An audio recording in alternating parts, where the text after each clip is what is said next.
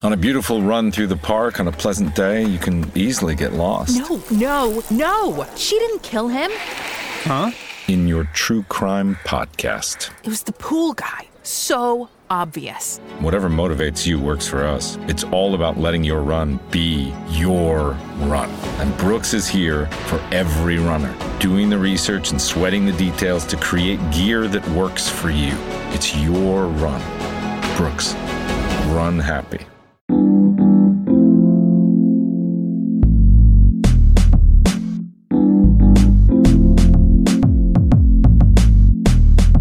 Regressing to the mean since 2015, it's the Hockey PDO-cast with your host, Dmitry Filipovich.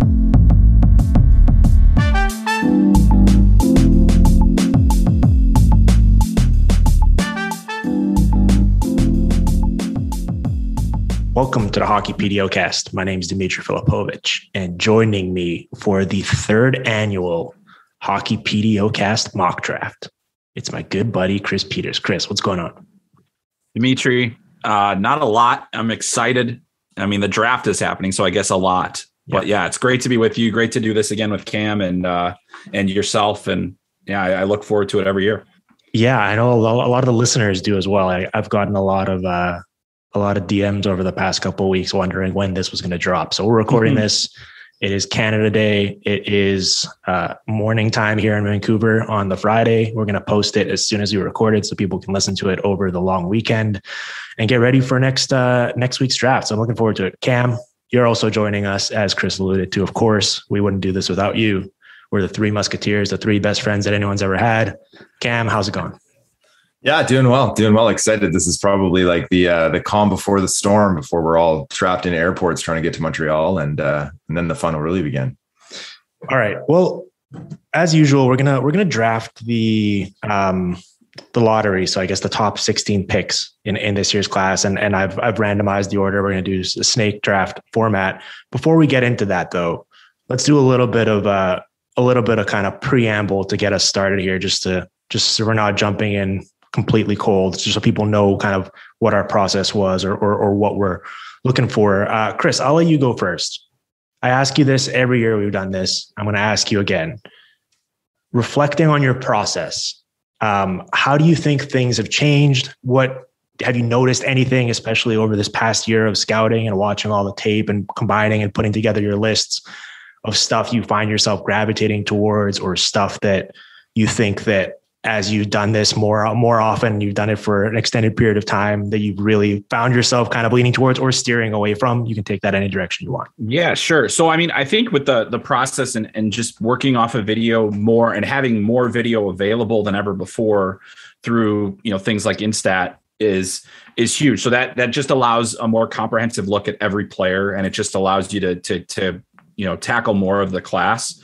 And so I would say, so that has been helpful. But then on as far as my process and the things that matter to me, I think as I've learned, you usually don't learn those lessons until you see those guys matriculate to the NHL. What did I miss on player X or player Y? And like Jason Robertson is an example I point to often as a guy where I was so hyper-focused on the skating that I missed just how great his hockey sense and his offensive sense and his scoring ability was. Even though I knew the numbers were there, I said, will those numbers translate? Because, lost a lot of puck races, but those different things, like, he's an elite finisher. So I'd say that, I still think skating is very important. And with the guy that I put number one on my board this year, that clearly is, an element, and it's why, guys that might have other red flags, I say, oh, well, I really like this element to their game. So skating still matters, but it isn't the end all be all. And it doesn't force me, like, I'll never write off a player for skating ability anymore. It's just more, I might move them down the board, but that's probably the biggest thing, is that I've got to, and it also, sorry to ramble, but the other thing that is that I think about with that is on video. Like, I mean, skating is a little bit more difficult for me to evaluate off of video than live. And so that's another thing that I'm starting to get better at it, but it's definitely one of those things where it helps me so much more if I'm able to see the player. And because I still put a fair amount of value on it. It's just not the end all be all. Yeah, I know that, kind of sorting through in preparation for this, deep diving the immaculate draft guide that we put out at Elite Prospects this year. There was a lot of emphasis, especially kind of identifying skating technique in particular, in terms of like the actual mechanics they go into it, whether that indicates that there's room for improvement or ability to kind of add on different layers to it in terms of cutbacks and crossovers and all of those kind of terms. I completely agree with Chris from the perspective of, for me, I used to be just so like intoxicated by seeing someone move incredibly fast. Like when I first started in this industry, I'd watch like Andreas Athanasiou play on the Red Wings, and I was like, this guy is a superstar. Like he can go from point A to point B so quickly, and it's like a one-man fast break.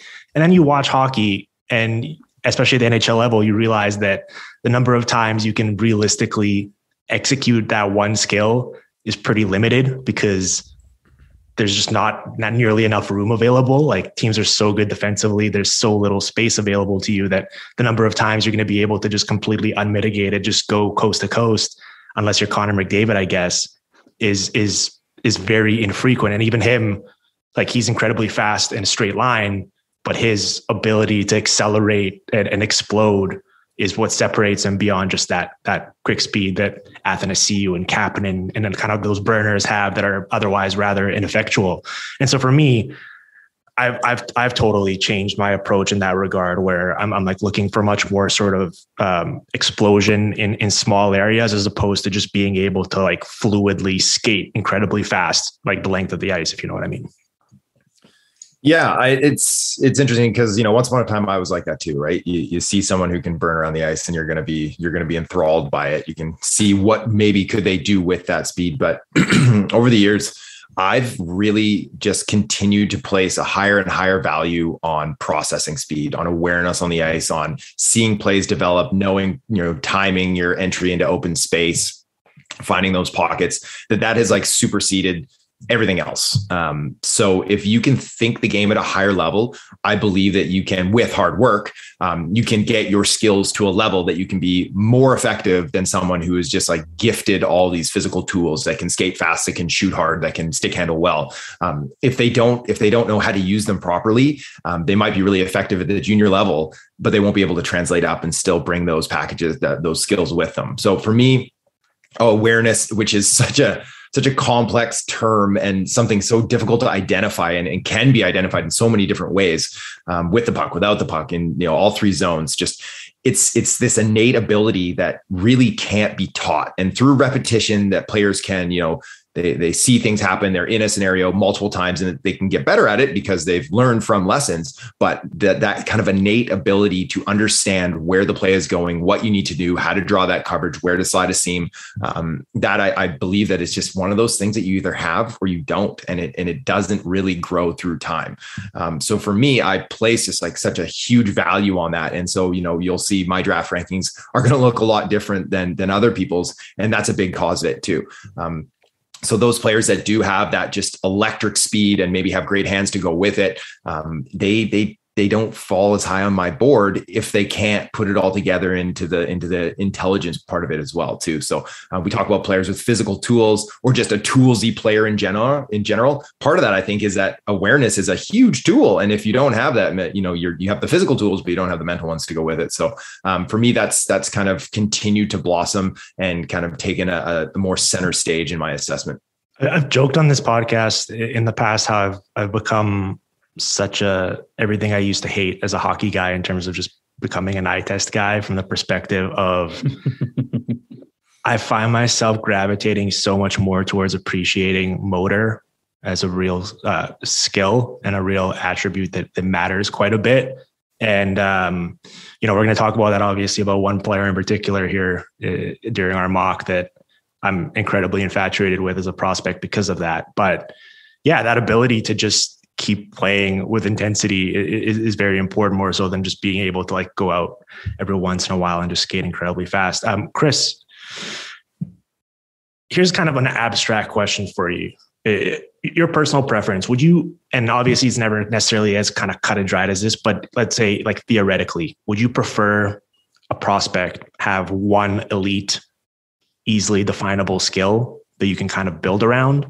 Or would you prefer a player that might not necessarily stand out in any one particular degree and never is going to be ranked atop his class at like shooting or skating or passing or anything like that, but is pretty good, like above average in all of them, and also has that hockey sense and plays well. And then you feel like you can kind of, if you bring him into your NHL team during this developmental arc of theirs, get them working with your skills coach, get them in the gym, you can like ramp up those individual defined skills and maybe get them to an even more elite level than they are right now. Like, which of those do you kind of find yourself gravitating towards or kind of preferring in your evaluations?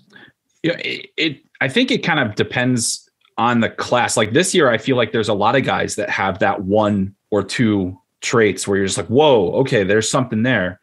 But then you do have guys like a Shane Wright where it's like, well, there's an entire complement of skills, but I wouldn't, maybe I think hockey sense is probably the thing that I'd rank among the highest of his. And in that very, I know it's a catch-all term, but I mean, you just think about processing speed, awareness, anticipation, vision, all these different things that kind of come into hockey sense, which is why that if that's the one trait that they're amazing at, that still allows them to be a potentially elite player. But I think this year in particular, I started honing in on the guys that did have that one or two elite traits that I felt, clear NHL upside in those traits. And maybe the hockey sense wasn't all the way there. I think if I grade your hockey sense as poor and your awareness or your vision or anything is poor, it's very unlikely that I'm going to have you very high on a list. I might still have you if you're a great skater, if you have higher end skill, if you have shown a proclivity for making plays at your own level. But so I would say that really, but it has to be like that one specific thing. And the hockey sense is the catch-all, so it kind of collects a bunch of different tools that are involved. But I mean, if we're just at its most basic level, if that's the one elite trait, I can get on board with that. But I think you prefer the most well-rounded players. Like, like if a guy has skill, but he also has that motor that you mentioned, and that there's a competitiveness to them, and that there's even a physicality or a meanness to their game or something like that, where it's just, there's a physicality and a toughness that's not laying big hits and all these other things. It's getting in on the forecheck and making all these plays on the boards and in open ice. Then I'm, I feel like that's a guy that I'm going to bump way up. So I think in this year's class, you have to focus on the positives on a lot of these guys in order to really like them. And which is what you should do. You start with the positives and then you move to the stuff you don't like. If you start with the positives, sometimes those will outweigh the other things. So I think if it's one trait, I think it's probably not enough. If it's two, then maybe we got a chance, like that. That's so I guess to answer your question a little more directly, but yeah, I mean, I think this year's class, it's hard to find those guys where you love everything about them. Yeah. Well, Cam, tying on to that, it certainly, I feel like the quality, especially the top of this year's class for a long time was kind of derided, especially when comparing it to the one that's coming the following year.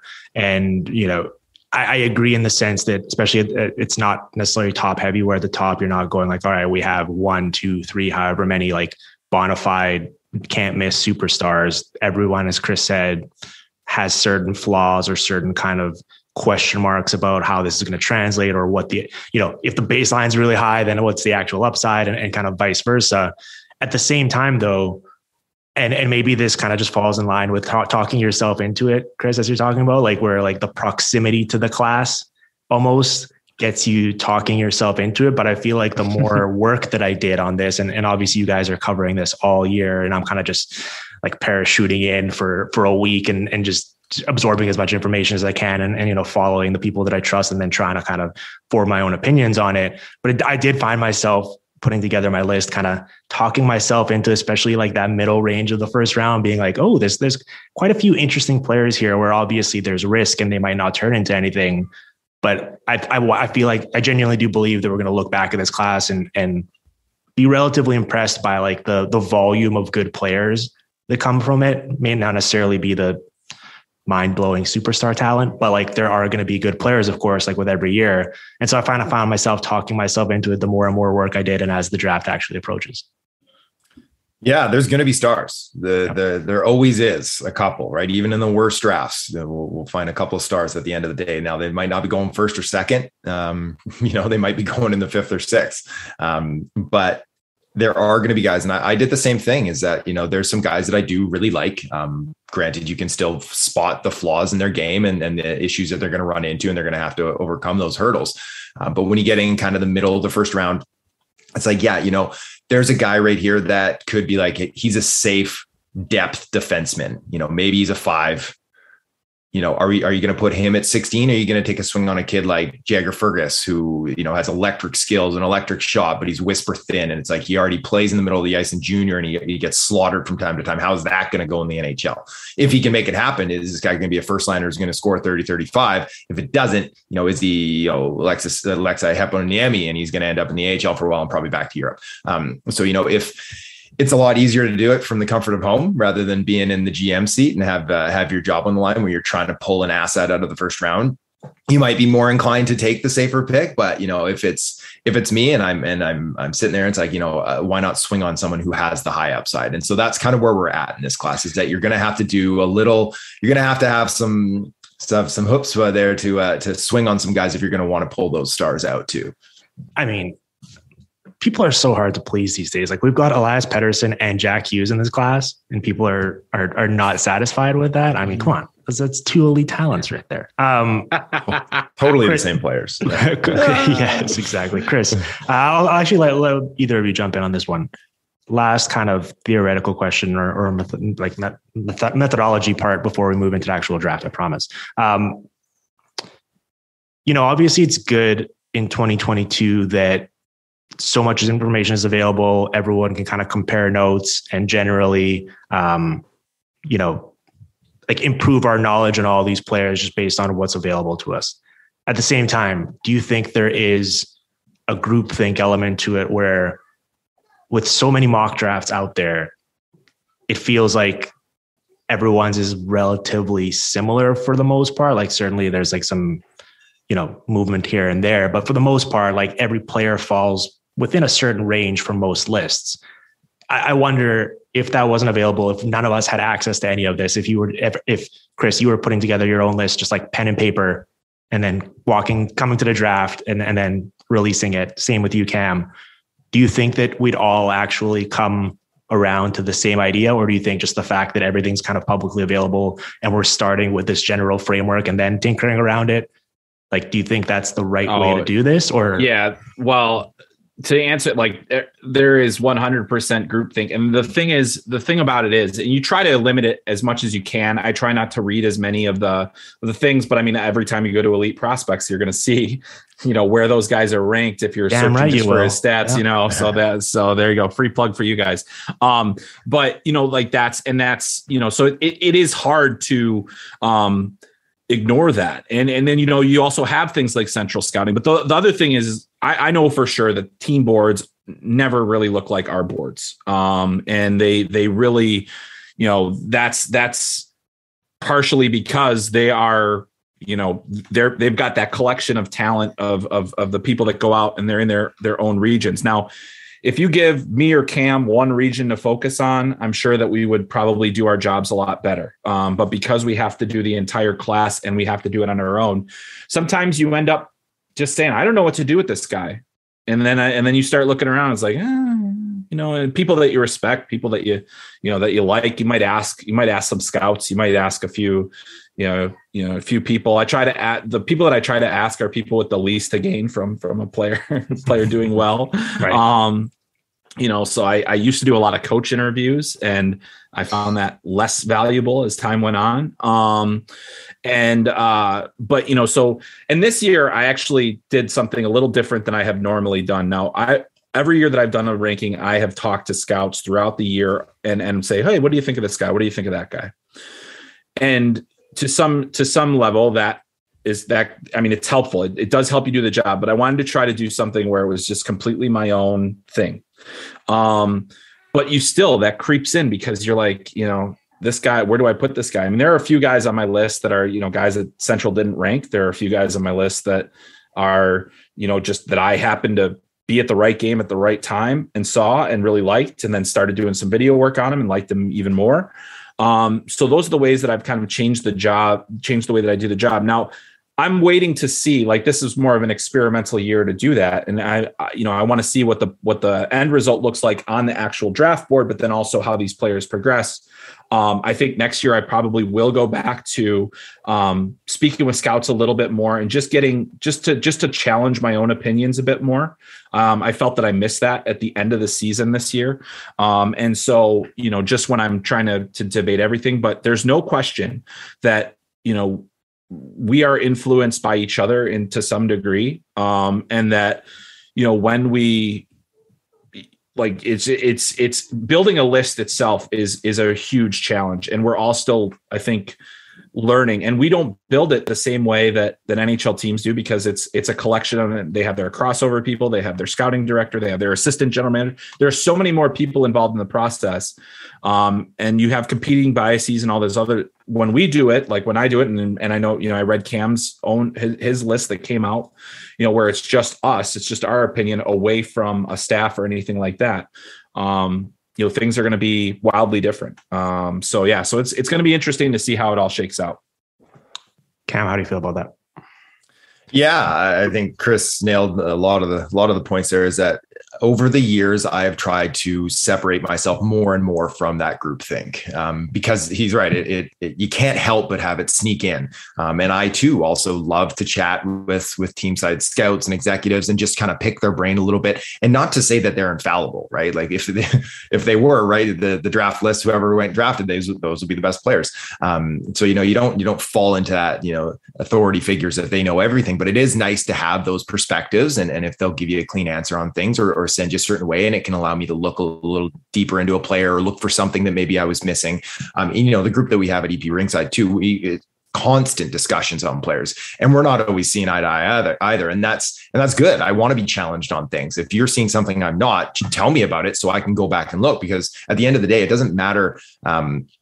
It matters about being right, not being right 6 months early. You want to be right in 6 years, right? So I want to get as much information as I can. But at the same time, in years past, I used to, when it came down to putting the list together, putting out that final board, you'd be like, I have a feeling about someone, but, the consensus is this, or the scout I talked to is feeling this. And so, maybe it was a little imposter syndrome where you're like, they probably know better than I do. I'll bump him up just at a given that to them. And so I've really tried to pull back over the years. I ended up putting Quinton Byfield number 1 on my list. And that was kind of like a big sticking point for me, where I always regretted not dropping Nolan Patrick further down, when I think I had him at 3 that one year, where I was like, I felt like he probably should have been 8 or 9 or 10, and I didn't do it. And I just kind of deferred to the consensus. And so I've kept going, and consequently, I'll get called out for people being like, oh, it's just hot takes. It's just looking for clicks sort of thing. And it's like, no, it's like, I might be wrong at the end of the day. Like, we might look back in 10 years and, hey, the consensus was right and I was wrong.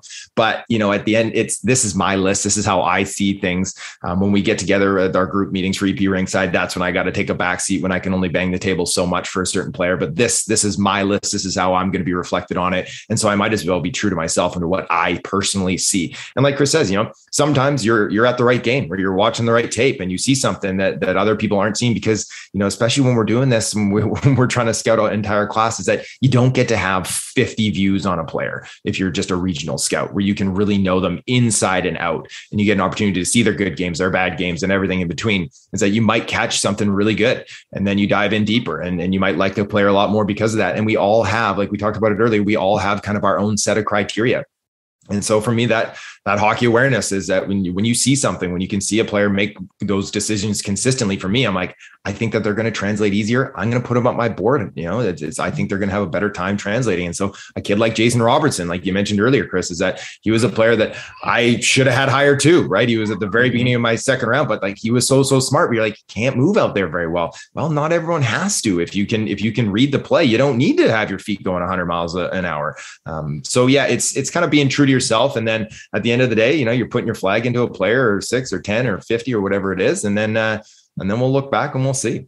I love it. All right. Well, I'm going to put you, Cam, on the clock here because we've randomized the draft order. You are picking first. Just to clarify, as always, the purpose of this exercise and how we're approaching it is, yes, it's a mock draft, but I don't think we're necessarily picking for what we think the team will do. We're not trying to get in their headspace. We can acknowledge sort of where they're at organizationally, maybe what they've done in past drafts, what the potential fit would be. But I think we're drafting based on who we think the best players are at that given slot that are available, because I think that's more interesting of an exercise. So we're going to do that. We're going to take a quick break here while Cam gets his 2 minutes on the clock. And then once we come back, we're going to mock draft the top 16. Recognize employees with Custom Ink. Show customer appreciation with Custom Ink. Outfit your teams with Custom Ink. Easily add your logo to your favorite products and brands at customink.com. Make Custom Ink your custom gear partner with great customer service, quality products, and all-in pricing, along with personalized help when you need it and an easy-to-use website when you don't. All backed by a 100% satisfaction guarantee. Do it all today at customink.com. Champions aren't born, they're made. And the secret to make your business reign supreme? Shopify, the all-in-one commerce platform to start, run, and grow your business. Forget the off-season work. Shopify makes it simple to sell to anyone from anywhere. Whether you're selling warm-ups or wall hangers, it's time to start selling with Shopify and join the platform simplifying commerce for millions of businesses worldwide. With Shopify, you'll customize your online store to your brand, discover new customers, and build the relationships that create die-hard fans. Shopify fields all the sales channels to grow a winning business, from an in-person POS system to an all-in-one e-commerce platform, even across social media platforms like TikTok, Facebook, and Instagram. Shopify is the secret to becoming a business champion by making it simple for anyone to sell their products anywhere, taking the guesswork out of selling.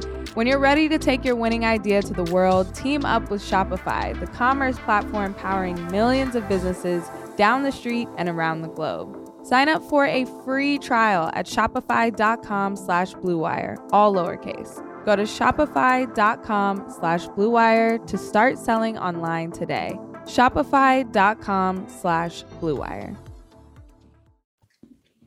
All right, Cam, the pick is in. Who are you picking at first overall? You know, this is a hard one for me. I needed all 2 minutes. I didn't.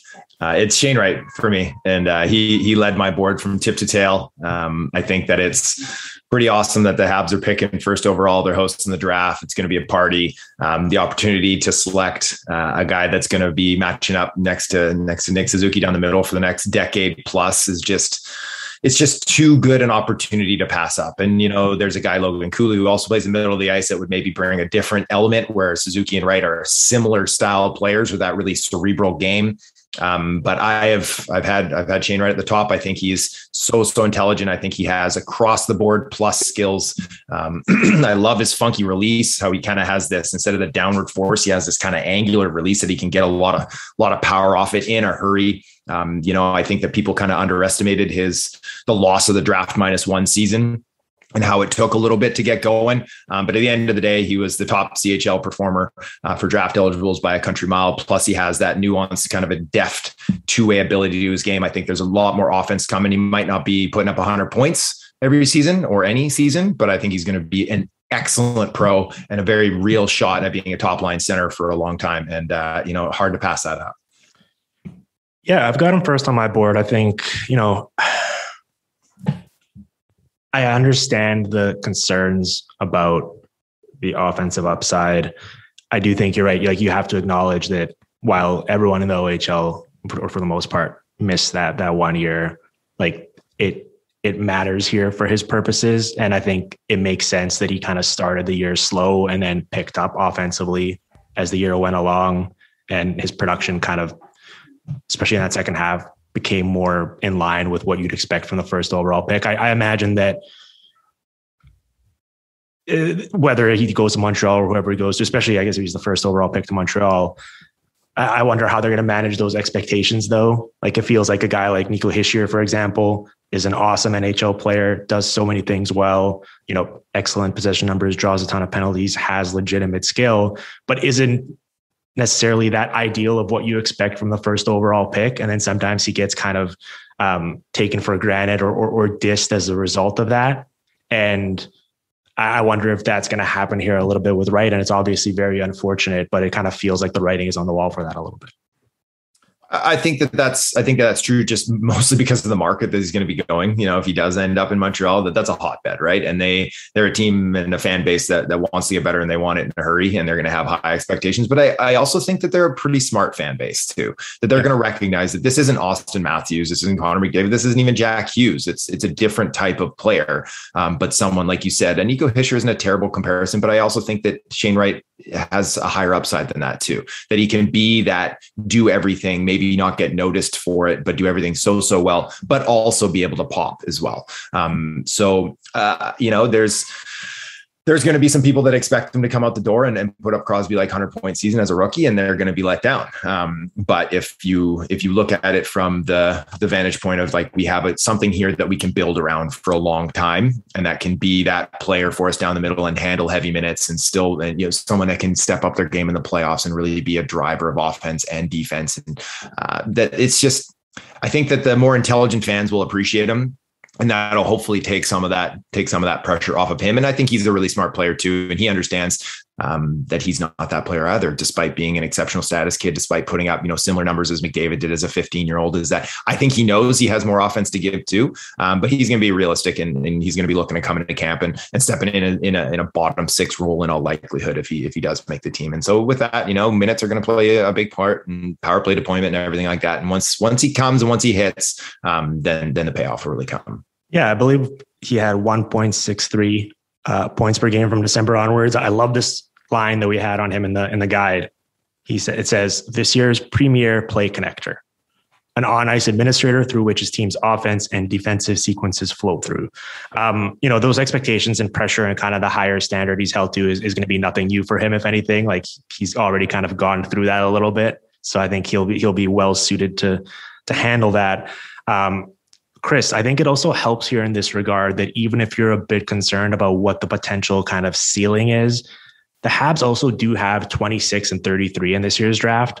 And I think that opens up a lot of doors for them to take some kind of, higher upside gambles later on in the first round, end of the first round, start of the second round as well, and potentially take some kind of wild home run swings where you might not even get an NHL player with one of those picks. But if he pops, it could be a legitimate star for you. And so even if you're a bit underwhelmed about the upside of Wright here, they have a couple kicks of the can as well. So I think that makes it interesting from Montreal's perspective as well. So I appreciate everything you guys just said, because it was, there's a lot to it. If Shane Wright's not the best player from this draft, he will be vilified in Montreal. Yeah. I mean, like that's it, not vilified, but the pressure will mount. I don't think he's going to be the best player in this draft. That's just my personal opinion. And so that's the thing, is that once that they're going to need to insulate him from that pressure somehow. And I think part of it, I don't necessarily know if the right move is to play for the Canadiens next year. Do I think he's NHL ready? I do, but I think that he hasn't taken that step to be that dominant guy yet. And he didn't take games over on just nothing that a first overall pick typically does in a draft season. And I want to be clear about this. Nobody's done that this year. Nobody has done that this year where they took over. And I think it's a coin flip. I've got my tier is Cooley, Wright, Slafkovsky. So I've got Wright number 2. If you flip a coin, I am not going to criticize them for picking Shane Wright, because he still has a chance to be the best player in this draft. My concern is if he's not, then you're in big trouble. Here's the thing, Chris. I agree with you, but I think we kind of need to square away two separate ideas. You're not necessarily picking, he might not be the best player. I think you can make a very fair argument that he has the best chance to be the best player of this year's class. And that's a totally different sentiment, right? Like if you're saying like Shane Wright versus the field, well, yeah, out of every other player that could be drafted, I'm sure one of them the field. could realistically have a better career than him. But Yeah. I still think because of the baseline and because of the upside to potentially add a different dynamic to his game, there's a lot to work with there. It's being portrayed as kind of the safe pick just because he's been in our lives for this long and been at the top of the board. So I think that's why people are portraying it. Whereas if he had kind of come out of nowhere, he'd be deemed the sexy pick. Right. And I think that's what frustrates me a little bit. Like I know we all hate player comps here, but like seeing the Bergeron stuff just drove me crazy this season because I hated it so much. It also made me realize that people don't understand what an all-time great Patrice Bergeron is because it was being framed through the lens of, listen, this guy's not going to wow you. He's not going to be a superstar, but he's kind of Patrice Bergeron. It's like Patrice Bergeron is one of the best players that's ever played. Like, what are you talking about? like it's just an unfair standard to hold anyone to. Yeah. And while he is a good two-way center, he's not even the best defensive forward in this draft. I mean, like, you know, I just, it's tough. It's tough, you know, but I think Dimitri, you're right. And the other thing is the reason that I think Shane Wright is the safe pick isn't because he was the exceptional player or anything like that. It is because he has the largest collection of skills of any player, probably, where he does have that defensive element. He has the highest end hockey sense of anybody. He makes great plays. Cam mentioned his shot. Completely, he has a goal scorer shot, no question about it. Can score from distance. There is a lot to like about him. And I just like, that's the thing. Like for me, I'm like last year, Cam took the swing with Byfield on upside, and like for this year, I feel like the risk level of Shane Wright not being the best player from this draft emboldened me to feel like I could take a swing on a higher upside player in Logan Cooley. But again, it's not. Like I said, it's not a significant gap between Cooley and Wright for me. And I think that if the Habs do make the selection that I believe I'm with Cam. Like, I think this is what they're going to do. That, you know, that they're going to be happy with it. And the fans will too. I just, you know, I think it's going to be, I hope that they are smart, Cam, where, like you mentioned, and have faith in them that you're going to have a little bit of patience, because he did miss that year of development. He did not dominate outright this year. He did improve in the second half. But if you do, you know, like in his playoffs, if you include his playoff production as well, with the rest of his stats, you know, basically the two halves of his season are almost even in points per game. So that's the interesting thing about him too, is that he did have that really good pop after the World Juniors, and then it kind of leveled out after that. Yeah. I think the roadmap for ways that he can contribute is the most interesting to me of anyone in this class. So that's why I would have him first overall. But Chris, you're picking second here for the New Jersey Devils. So I'll just let you go for it. Yeah. So, I mean, since it is the Devils, and since Hischier and Jack Hughes are there, I do feel like the best option for them at this point is to go with Juraj Slafkovsky, to get the big power winger, the scoring complementary player. Obviously, I have Cooley very high. You could move him to the wing if you wanted to. Maybe he would one day supplant a Hischier or Hughes. I don't necessarily think so. Outright, it would take him a while to get there. But, you know, I think that Slafkovsky fits a team need there. I think there's been some rumblings about, you know, how the Devils may have to consider trading up if the Habs are really considering Slafkovsky, as I do believe they're considering all three players, as far as I can tell, and probably one of the defensemen as well. So that's, but for me, Slafkovsky alongside a Jack Hughes or a Nico Hischier, being a top six scoring winger. They have Alexander Holtz. I think Slafkovsky is a better project. I think he's going to be a better player than Holtz will be. I think he's going to be a more consistent player at both ends of the ice. I like his ability to drive the net, and also the confidence that he has offensively that we saw. Unless, you know, he didn't get a chance to showcase the full complement of his skills in Liga this year. And no question, the production throughout the season is concerning.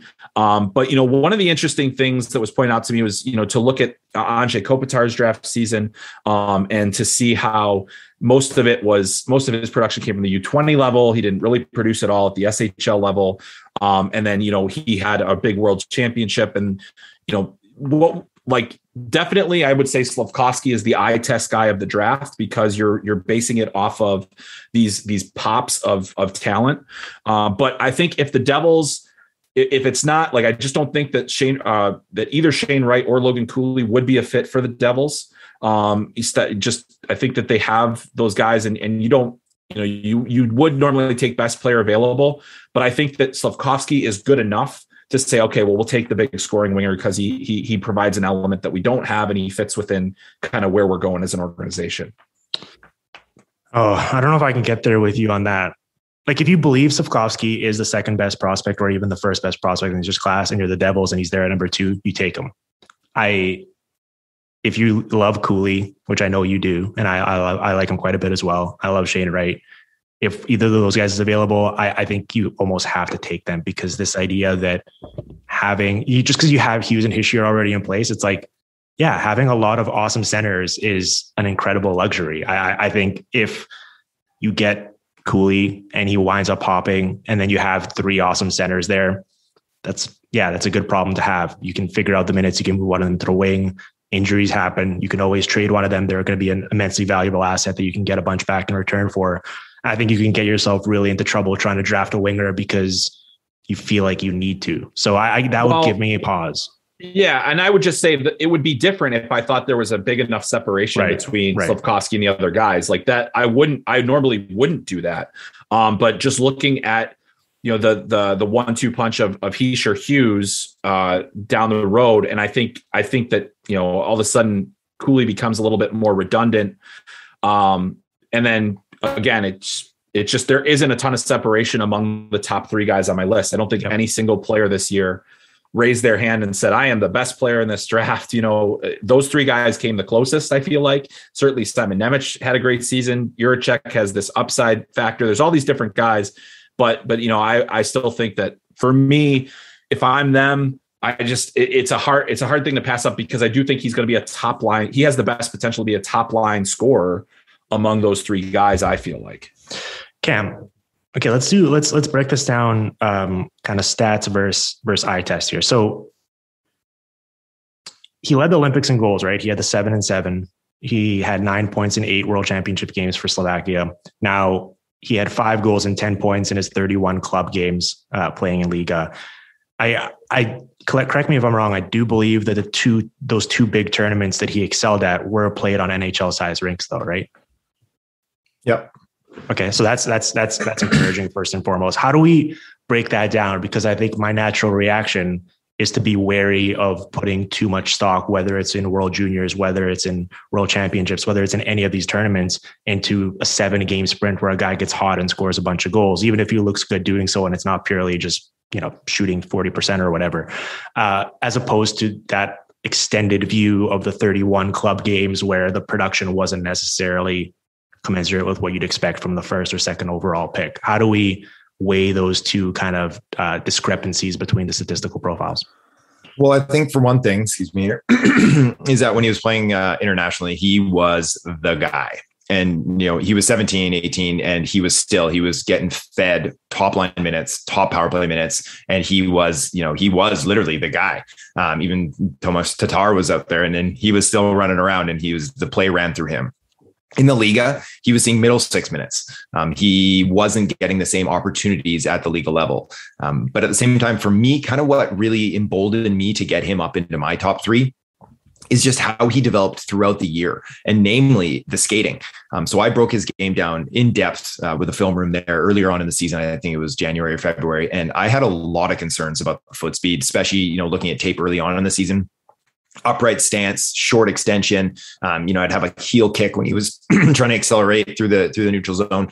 I had a lot of concerns about that, and his ability to get his shot off. He needed time and space. There isn't a lot of time and space in the NHL, but as he went on, like we saw at the Olympics, we saw at the Worlds, he was getting that shot off with no time. Like he was making a little cut, a little move, and getting it off. He was lengthening his stride. He was getting lower, and to make those adjustments in season, I think that shows some intelligence that what he needed to work on, and that he was putting in the work to get there too. Now, you know, when he has so many great international games, it's a little easier to kind of put those in versus like literally one tournament where he pops for 5 or 6 games. When it's, you know, when you're pushing into 18, 20 games, it's like that's a decent sample size, especially on a big stage when the pressure's on. So I think we do have to put those in. I like him. I think that he has the potential to be a unicorn, one of these players that we don't see come around very often with the size skill combination.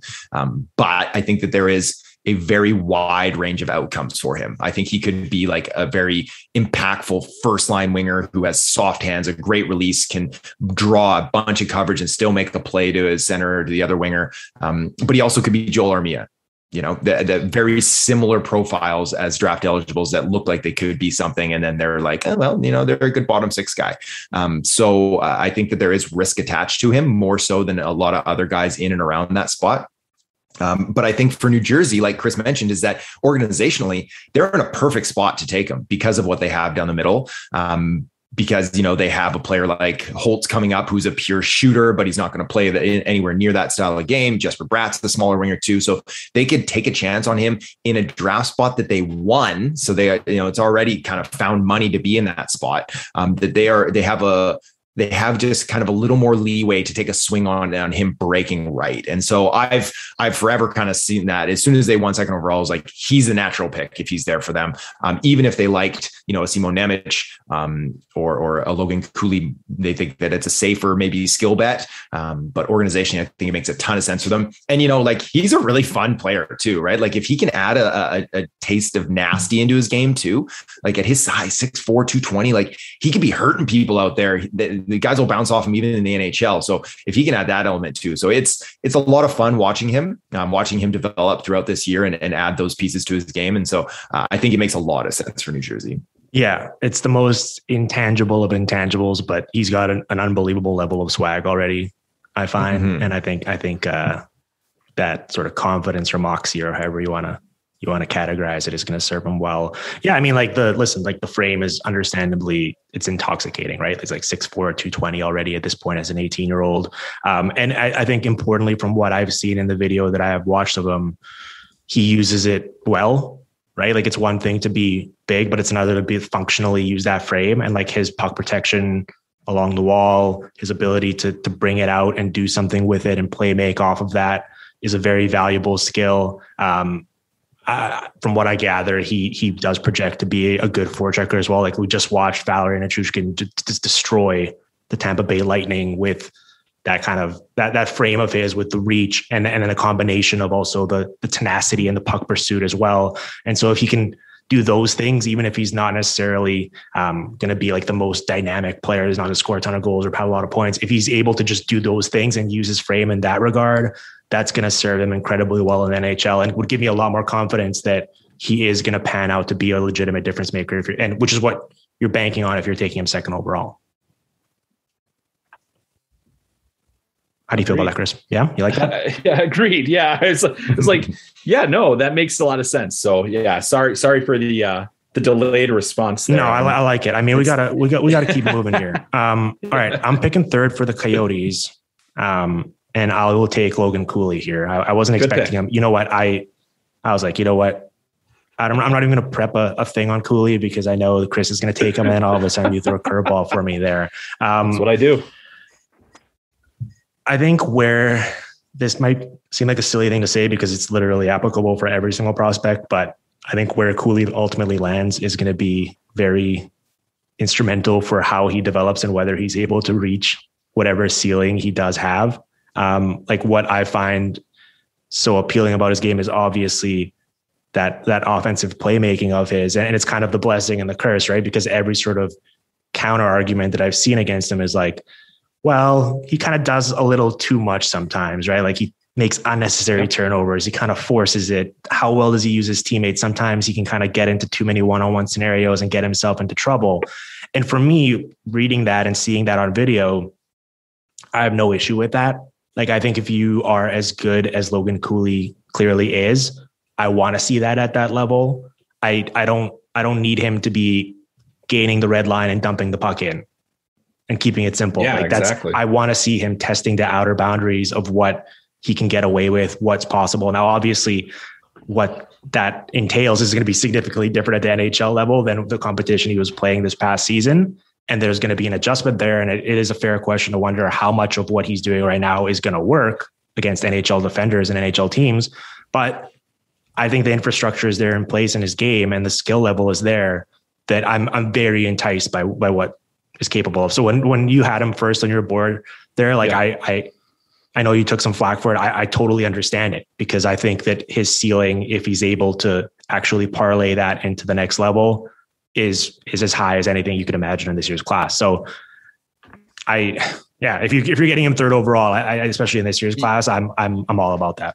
Yeah, like I feel like the Coyotes here could get a foundational piece for their franchise, and a guy. And you're right, there is development to go. Like we're projecting Cooley out a little bit, and the thing that he does so well. I mean, there's the speed, and he just gets in, backs down defenders. He's got the hands where you have to respect what he's going to do, and he's really deceptive. He's not always. Sometimes you look like he's going to cut to the net, and all of a sudden it's a little quick pass to the slot, and there's somebody on the receiving end of it. You look at the guys that he finds in space and traffic, and he can do it all. I think he's going to be a guy that you want carrying pucks in the zone a lot and getting, becoming dangerous as soon as he goes across the blue line.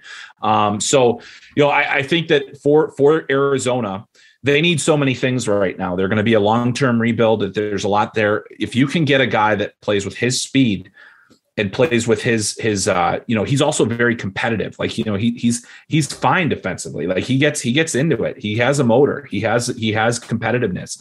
It needs to get a little more consistent from time to time. But really, for him, as I've watched him this last few years, just watching his growth and the refinement in his game. There was a lot of circling the zone 2 years ago, a lot of I can use my speed to get around guys. This year he was attacking way more. Like it was actively attacking as opposed to just skating around guys. So I think obviously it's hard for me to pass him up as the number one guy that I had, but I also am glad that you took him here, because I do think that if this is the pick for the Coyotes, there is at least a chance that they are getting the best player in this draft with the upside. It's just, you have to project that he's going to hit it. And if you are confident he's going to hit it, then you do have a foundational piece here. Cam, I mean, I was reading one of the reports. I forgot who wrote it for us on Cooley in the guide. And it says, Cooley continues to make poor choices. Hard to hold useless feints and one-on-one skill tricks against him, though, because they're up 9-0 halfway through the game. And it's like, yes, I imagine that might be from a motivation perspective, it might throw off what you're trying to do in terms of the risk reward department. So how do we kind of grade that then? Because I think it is very enticing to see the plays he's able to make off of the move and off the rush, considering what an essential part of today's game it is. At the same time, acknowledging that he is making these mistakes, and you're wondering how that's going to look in the NHL level. Like, how do we sort of weigh those two things in terms of the risk reward of a young player making those mistakes, but at least showing the creativity and the willingness to actually do it. Whereas a lot of guys just simply don't have that in their bag to even try certain things that he's doing. Yeah, I was happy to see him in the second half start to try more things and sometimes try too much. And that's okay, because this is the time to do it, right? When you're playing junior, when you're playing against USHL teams where you are up 9-0, you have a little more leeway to get creative out there. What I thought was really interesting is that Frankie Nazar and Logan Cooley kind of flipped roles halfway through the season. So Nazar was all about that one-on-one skill, beat a guy, beat another guy, and then let's go. Where Cooley was playing more of a distribution gaming, playing a smarter, straight up style. And then, they both kind of recognized that they needed to fill in the game. And so for Cooley, that meant, let's show off the hands. Let's make a move. Let's do a cutback. Let's draw coverage and then let's move it, or let's go hard to the net. And Nazar started to play a little more straight up, wanted to work on, hey, I'm not a big center. I got a lot of skill, but I need to improve my passing game here. I need to prove that I can move the puck around. So he started to play a little more straight up. And I really thought that was interesting. But I want to see these players trying things and learning from their mistakes mistakes.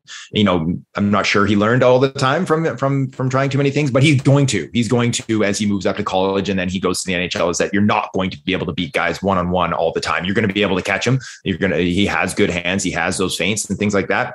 And I think he'll clean them up. So far, this has gone 1, 2, 3 on how I think the draft is actually going to go too. So I kind of echo what you guys are saying, is that I think Logan Cooley makes a ton of sense for Arizona. He could be a foundational frontline center for them, and a player that they could have and build around with that speed, skill, and he's got intelligence too. So he's kind of the whole package as well. Well, the Coyotes have 3, 27, 32, 34, 36, 43, 45. Now, if the rest of their organization wasn't in complete shambles, I would say there's a lot to be excited about here. But if they do get Logan Cooley, at least that's a good building block for them. Yep, good start. Okay, number 4 for me as well, since we're doing this in snake format, I'm picking for the Seattle Kraken. Now, I think they would take a different defenseman if they go this route. But for my board, the next player that I have is David Jiricek. And I know, Cam, that you disagree. I've seen your top 75, and I'm leaving him for you to take later on if you want. For me, what I've seen with Jiricek's game is too enticing to pass up on. The combination of the size, but also being able to move as fluidly as he does, the cannon of a shot that he boasts. I think there's a lot to build around there. I think for me, when I'm looking for NHL defenders in today's modern game, you have to be an elite rush defender. I don't, in zone defense is fine. And obviously it's important that you're not completely getting lost and blowing assignments and not knowing how to box out and do all of that. But if you're not able to gap up, poke check pucks away, prevent entries, turn the puck over and quickly lead it to transition opportunities for your forwards. If you can't do that, you're not going to be successful as a defender in today's game. All the best ones, all my favorite ones that I'd pick to build my team around, do that and do that exceptionally well. We just saw someone, I know we hate comps, different players. We just saw Mo Seider step into the NHL with like a similar sort of frame and use that reach of his to just dismantle forwards whenever they tried to carry it in against him. And so that as a building block for me is much more interesting than what Simon Nemec can do. But that's my personal preference. So what do you guys think about that pick? And what do you think about Jiricek as a prospect? I'm going to leave this one to Cam because I can't wait to hear what he has to say. Yeah. All right. I'll take it. No problem. I like David Jiricek. I do. I've kind of moved him around throughout the year. I see what you guys all see as well. I think that he is potentially a really smart defender. I think he does have some really good IQ. I think he knows when to step up and defend the line. He doesn't, he has pretty good 4-way mobility. I don't like his skating as much as other people. And that's, what kind of pushed him down closer to 10 for me is I didn't love his skating before the injury. And I definitely didn't like it post-injury. And so now, granted, he came back fairly quickly from an injury that it was supposed to take him out for 4 or 5 months. So I'm going to give him some grace on that too, and assume that as time goes on, that knee's going to heal up more and he's going to be able to get lower in his stance and be able to explode a little bit more. But that did concern me a little bit. He did not look the same. He wasn't as mobile. He wasn't as shifty side to side. He couldn't turn as well. That's a little bit concerning for me, but yes, the size, the right shot. He has a good shot from the point and he can get it through. He can defend the rush. I think he's going to add some physicality to his game. So I think he's a really safe player that could end up being like, a number 2 in the NHL. And that's big time. And, if he doesn't, maybe he's a 4. And I think that's great too. And I think it makes a ton of sense for Seattle to start building now on the blue line too. He's not the guy I'd be taking if I'm the Kraken, but I've got no problem with him in that spot because I think he's right around that same level. Well, I don't think he is the guy they're going to take. But yeah, I you're right. That mobility and how, what his medicals are like and how what kind of shape that knee is in and what the recovery is going to look like obviously factors in. And that's something that I'm not privy to. So that's an important thing to note. Chris, what were you going to say? I was just going to say, I like him a lot. I have him, I think these two defensemen, they're just different enough where, I think they both have really good upside. I think Jiricek's just a little bit more overall detailed in terms of his overall game, including defensively. And I thought the injury was a tough break, and maybe it actually ended up helping him because he played so well for me at the beginning of the season that I had no, he was pretty high on my list for a while. I did get the chance to see him live last year at the World Under 18s, which was, he was a revelation there. I thought that was really where he showed as soon as he got hurt, they just had no chance. Like they went from having very little chance to having no chance without him. And, he's just continued to grow on me since then. So I think it's a good pick. I think it's a possibility. I wouldn't say it's out of the question that they take Jiricek there. I do think that it's more likely than not they'll take a defenseman. And if you look at the track record of the Kraken, or not the Kraken, Ron Francis overall, and Robert Cron, they like big guys. So wouldn't shock me there. He's the 2-inch difference can matter. Yeah, them and 31 other NHL teams. Yeah, exactly. Okay. Well, we've got 5 minutes here before we can take another break. So, Chris, I'll let you pick 5 for the Flyers. Give me a rapid one here. Oh man. So yeah, I was hoping Jiricek was going to be there for them. Yeah, but I'll just I think if it were in this situation, I think the Flyers would probably take Gauthier. Oddly enough. But if it were me at this particular time, I would take Nemec. He's a little bit redundant to what they have with Cam York, but I think that Nemec probably has a little bit more to give offensively. I like the way that he moves the puck. I think the skating is fine. He's really good distributor. The numbers that he put up this year, obviously unprecedented. I think there's a lot of upside there for him to reach. He does need to, he's a little bit all over the place too. Yeah. You got to kind of, and that's not a bad thing, but he will have to be reined in a little bit, and hopefully not to the point where it's going to really impact the way that he moves pucks and gets up the ice. But I think that his offensive skill set as a whole he plays the style that you need to play in the NHL right now. You need to move pucks quickly. You need to be a transitional team. You need to be able to do all those things. Now, I have a hard time seeing the Flyers making that pick personally. But at the same time, I like the player enough to say, I think he's the next best player available. I think, having a right shot defenseman with his offensive skill set, and then also with he needs to be shaped some still. There's room to develop him. And I think the hockey sense is good enough that he's going to be able to take that coaching and, refine his game a little bit more and add a little bit more detail to it. So, that would be my pick. Yeah, the offensive skill set is obviously very appealing. And we just saw in the Stanley Cup final, I know I keep referencing it, but I think that is a good litmus test for how you should be building your team. Those were the two best teams, and it was playing hockey at the highest level. Like the Lightning were just completely done in by the fact that none of their defensemen could take the puck and break it out by themselves. Like they were too reliant on their forwards, and it wound up, they just couldn't handle Colorado's forecheck. And that's what makes a player like Nemec here very appealing. Cam, reading the game reports on him, you could feel Mitch Brown's angst about watching him play. The video that I watched defensively, he's a young player, so I'm not going to hold it too much against him. I saw some incredibly alarming technique defensively in terms of the gaps he was maintaining, but also Morgan Rielly-esque shambolic rush defense where he would literally turn his back to the puck carrier and give them the heels. And essentially at that point is game over.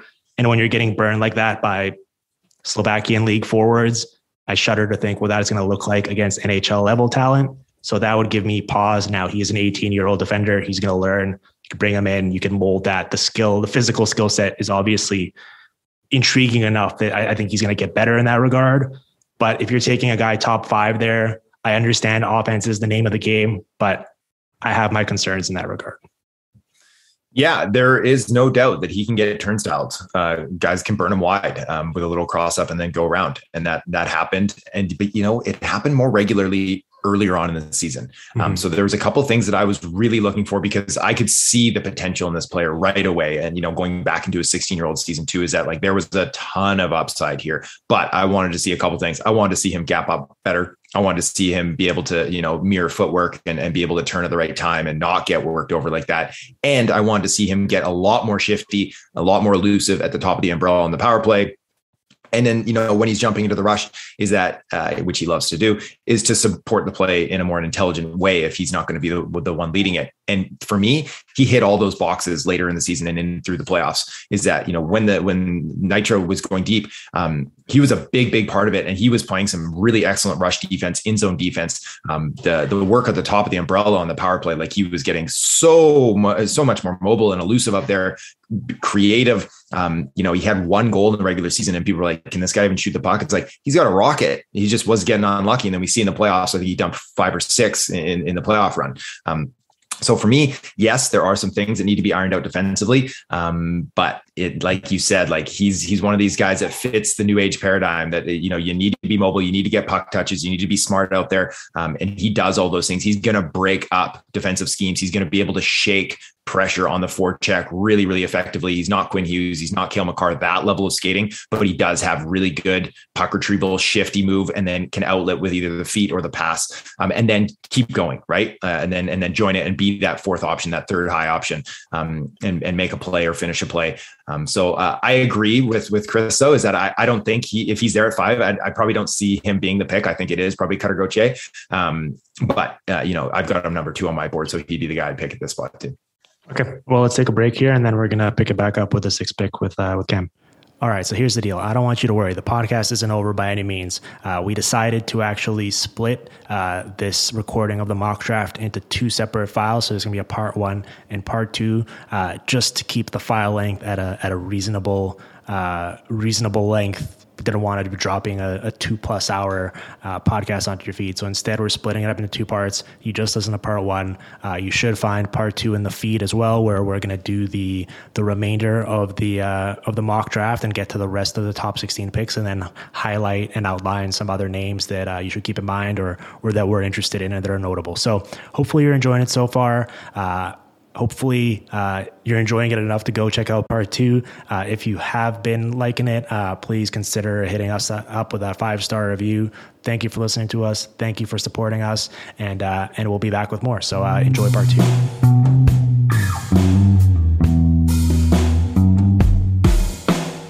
The Hockey PDOcast with Dmitry Filipovich. Follow on Twitter at DimFilipovich and on SoundCloud at soundcloud.com/hockeypdocast.